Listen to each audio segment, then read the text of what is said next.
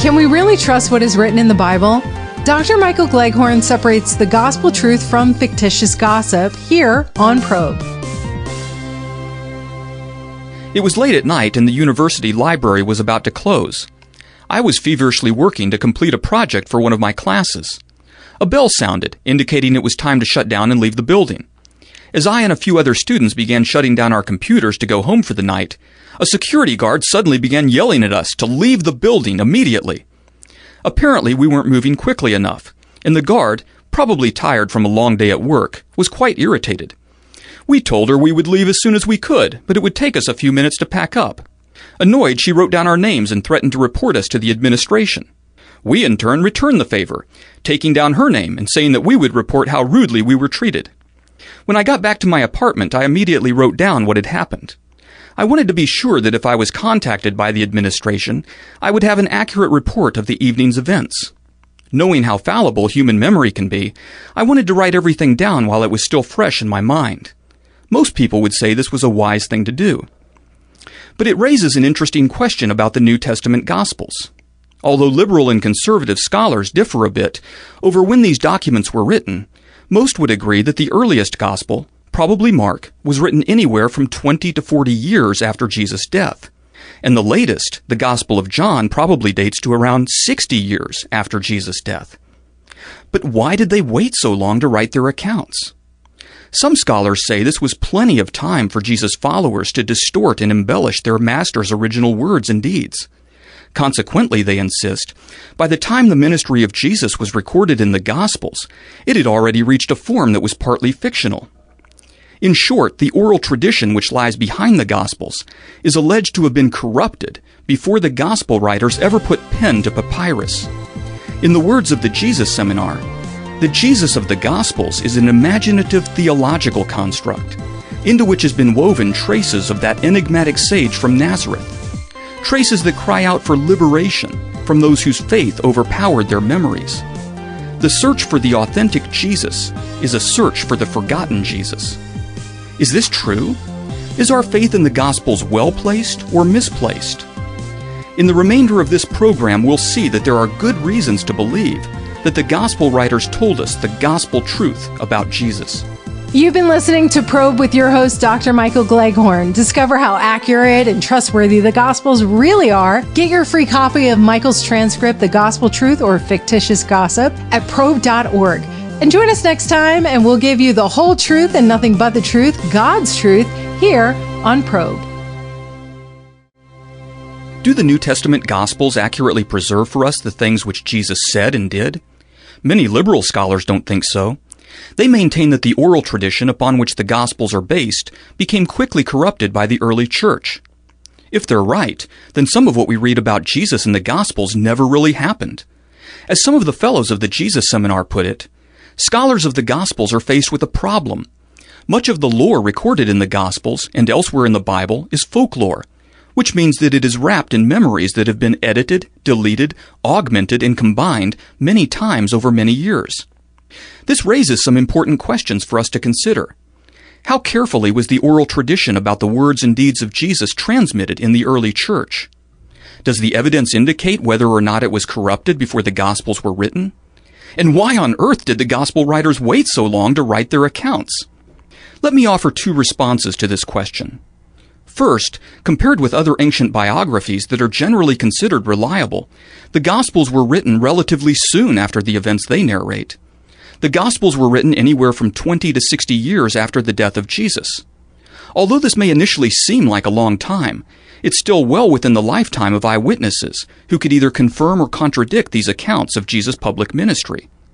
By contrast, the two earliest biographies of Alexander the Great were written more than 400 years after Alexander's death, yet historians consider them to be generally trustworthy. Comparatively speaking, then, the Gospel writers really didn't wait long at all to write their accounts. Secondly, however, we may not even be looking at this issue correctly. As the authors of the recent book, Reinventing Jesus, point out, it might be better to ask, why were the Gospels written at all? If we think in categories of delay, then this presupposes that the writing of the Gospels was in the minds of these authors from the beginning. However, this is almost certainly not the case. What was paramount in the apostles' earliest motives was oral proclamation of the gospel. In the early years of the church, the story of Jesus was being told and retold by eyewitnesses of these events. But still, some might ask, might these events have become gradually embellished with the story's retelling, so that what's recorded in the Gospels is no longer trustworthy? We'll consider this question tomorrow. How accurately was the oral tradition about Jesus' life and ministry preserved before being written down? Was it corrupted by his earliest followers prior to being recorded in the Gospels? Many liberal scholars think so, but there are good reasons to think otherwise.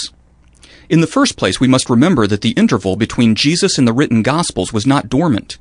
In fact, this period was filled with a tremendous amount of activity. The earliest followers of Jesus told and retold his story wherever they went. For as a recent book on Jesus observes, if the earliest proclamation about Jesus was altered in later years, then surely first-generation Christians would know about the changes and would object to them. It would not even take outsiders to object to the new and improved Christianity, since those who were already believers would have serious problems with the differences in the content of their belief. New Testament scholar Craig Blomberg lists many other reasons for believing that this oral tradition was accurately transmitted by Jesus' earliest followers. First, Jesus' followers believed that he proclaimed God's word in a way which demanded careful retelling.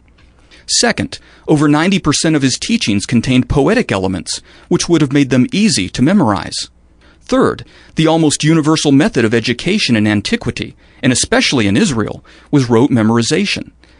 And fourth, written notes in a kind of shorthand were often privately kept by rabbis and their disciples.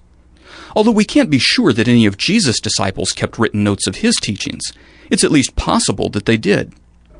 Finally, we must bear in mind that the Gospels are not the product of merely one person's memories of the events of Jesus' life.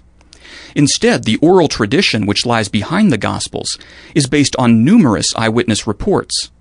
This is extremely important, for as the authors of Reinventing Jesus remind us, the disciples' recollections were not individual memories, but collective ones, confirmed by other eyewitnesses and burned into their minds by the constant retelling of the story. Memory in community is a death blow to the view that the disciples simply forgot the real Jesus. Thus, there are excellent reasons for believing that the earliest Christians accurately transmitted the oral tradition about Jesus before it was recorded in the Gospels. But if this is so, then how do we explain the differences in the Gospels? We'll tackle this issue tomorrow.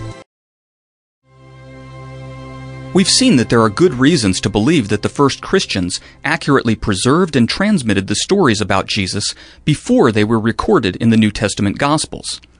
But if this is so, then how do we explain the fact that the sayings of Jesus and his disciples are sometimes worded differently in different Gospels?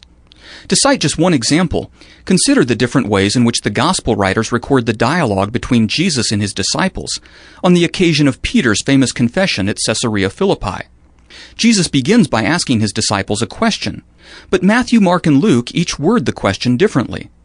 Matthew records Jesus asking, "Who do people say the Son of Man is?" But in Mark, the question reads a bit differently. "Who do people say I am?" And in Luke, it's a bit different still. "Who do the crowds say I am?" Not only is the precise wording of Jesus' question different in each of these Gospels, but the wording of Peter's response is as well.